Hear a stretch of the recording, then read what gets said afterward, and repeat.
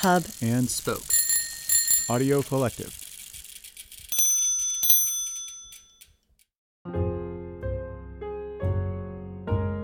Mementos. Sometimes what you really keep is on the inside.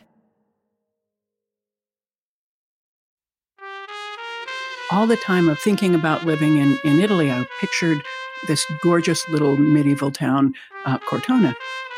And I imagined, okay, so we'll buy an old rundown villa and we'll rebuild it. And I got this belief in my head that because we didn't have Italian heritage, that we would never belong. That it was pointless to try to think about moving to Italy because since we didn't have family, we would never really be a part of the community. That was really behind it, was that nobody would help us because we weren't connected.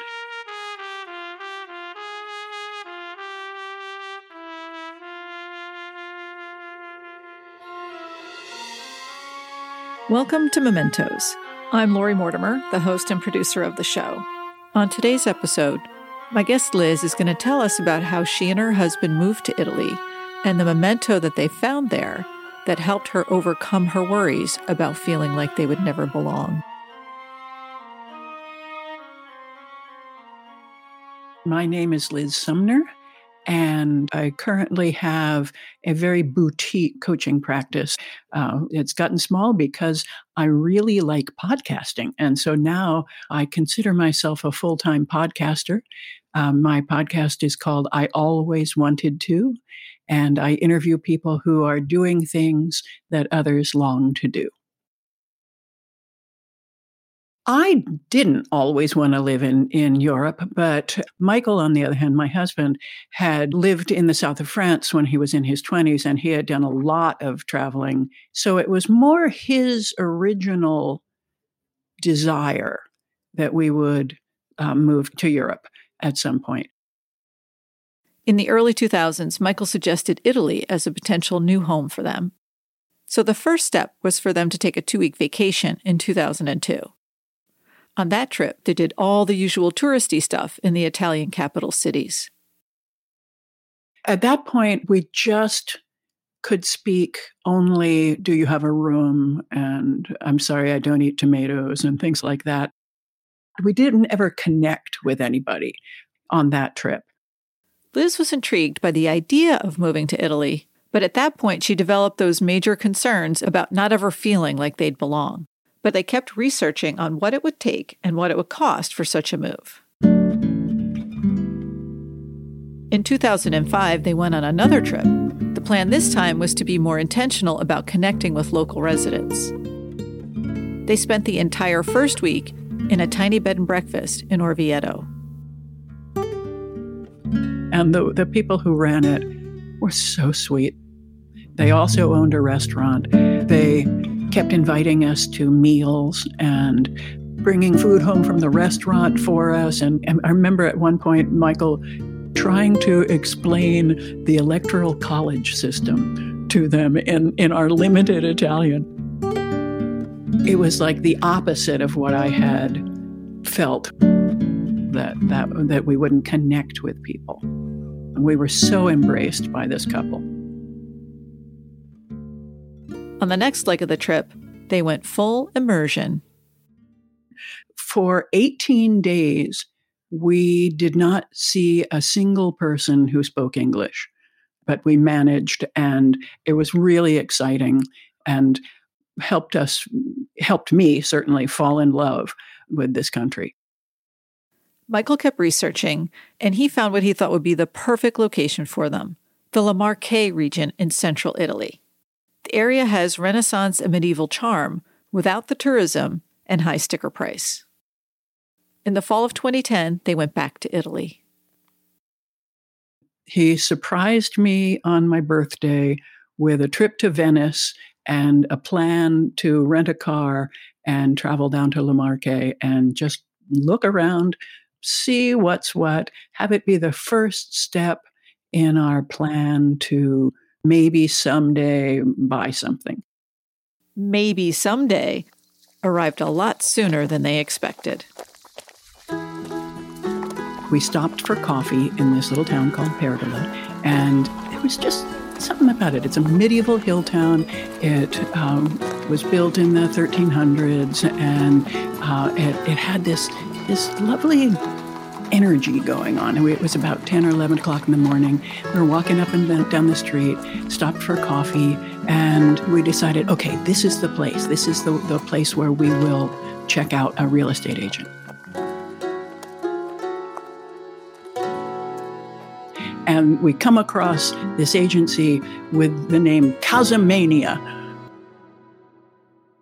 The sign outside was in that party font, where it looks really wacky. So we thought, okay, good, Casamania, this is the place. We asked if it was possible in this price range to find something, and they said, oh, yeah, sure, and started grabbing keys and taking us to see places, which we hadn't expected to do. The office was right at the edge of the city wall in an old building, and we just walked on cobblestone streets about 2.5 blocks through an old archway and came across this building with a giant portone, they call it, the big front door.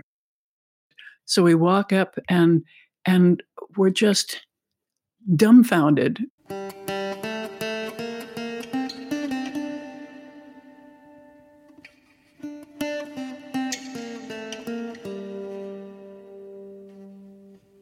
We had never imagined what it might look like inside. We'd mostly seen churches from the inside or places that had been made up to be B&Bs or something, but we'd never seen somebody's apartment building. But it was like the person who had lived there had just gone out for coffee. The house was completely furnished with pictures and stuff on the table and stuff on the mantelpiece. And it was as though somebody was going to come home later. It hadn't been occupied for a couple of years. The previous owner had passed away, but the house was still completely furnished in a very old-fashioned style. They fell in love with this apartment right away, even though it was the first one that they looked at. And it had some challenges, like no hot water in the kitchen. This apartment was built in the 1300s. It was the palazzo of some nobleman. Our apartment was the servants' quarters. So some of our neighbors in the other apartments downstairs have much grander places with higher ceilings and fancy stuff. But this is just right for us. They made an offer and negotiated the purchase. Before the closing, Liz and Michael communicated with the sellers, who were the children of the previous owner. We had told them that we would be happy to accept anything they wanted to leave there. They told us that they were going to take some stuff. So we had no idea what we were going to find when we got there. And when we arrived, there was just about everything that we had seen. I mean, they left beds, they left dressers, they left armaria, they left laundry detergent, just everything that was in a home that somebody lived in. So we spent the first couple of weeks going through closets and chests of drawers and finding stuff. In the attic, over in the corner, all covered with dust, there was a framed picture, like an old-fashioned photograph that looks to me like it was Italian Gothic, like Grant Wood had painted American Gothic only in Italy.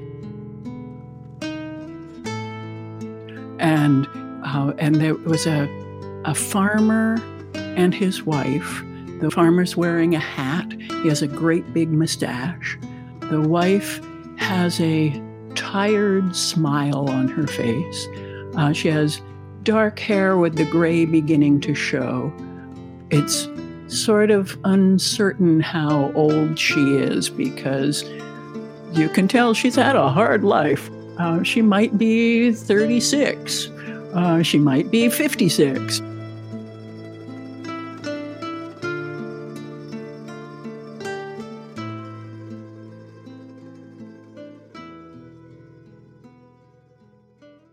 We dusted off this picture and decided that this was Grandma and Grandpa, or in Italian it would be nonno and nonna, and that we were going to adopt them as our Italian relatives.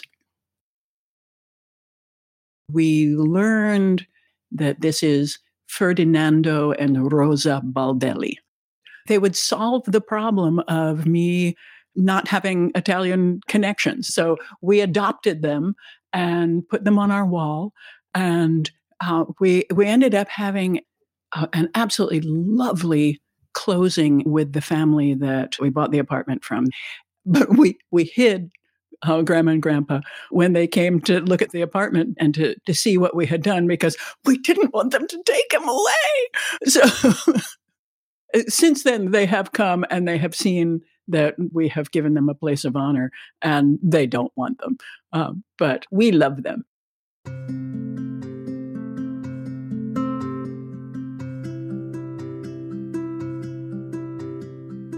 I mean, at first we giggled about it, but then it just sort of became, well, of course, they're looking out for us. They are the representation of our connection here. When a new guest comes to the house, we explain who they are, because Michael is a portrait artist, and there are a number of other pictures of people on the wall that are illustrations that Michael has done, and then there's this photograph of this couple. So it requires an explanation, but it's a good story, so we like to tell it.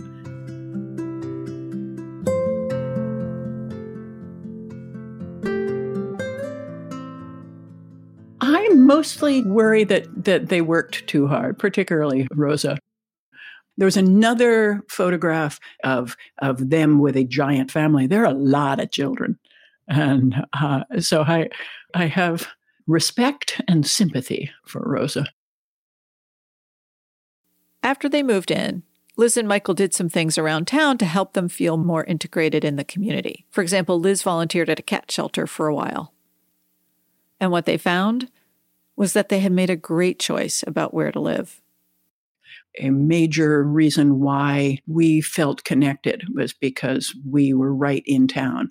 We know of people who bought the beautiful country places outside of town, but they hardly ever come into town, and so they don't feel a part of things. They aren't known.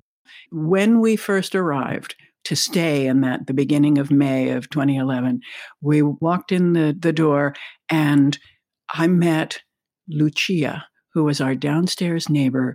She was the most wonderful neighbor you could possibly imagine. She introduced us to everybody.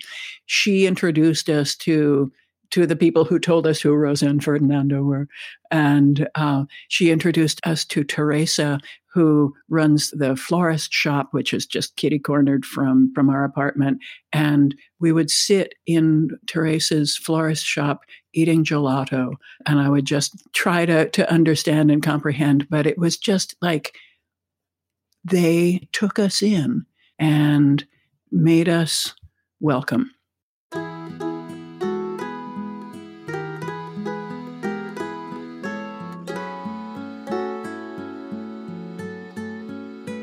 I feel incredibly fortunate. At the time, we were just sort of putting one foot in front of the other.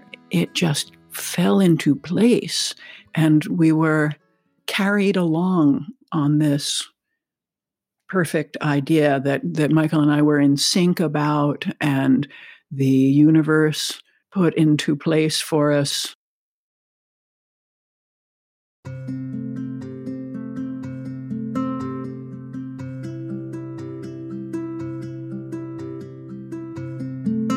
Neither of us has any interest in moving back to the U.S. But I hope that if I ever had to, for some reason, I hope Rosa and Ferdinando would come with us, I would feel sad to leave them. I don't want to think about that. I'm just really fond of them. I don't think I have anything more to say except that I'm going to get a little misty.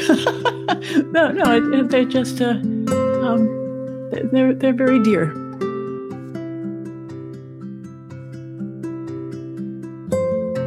Thank you, Liz, for sharing the story about your Nono and Nona with us. This episode was written, produced, and sound designed by me, Lori Mortimer. Music is from Epidemic Sound, Thessalian Studios, Blue Dot Sessions, and Soundstripe.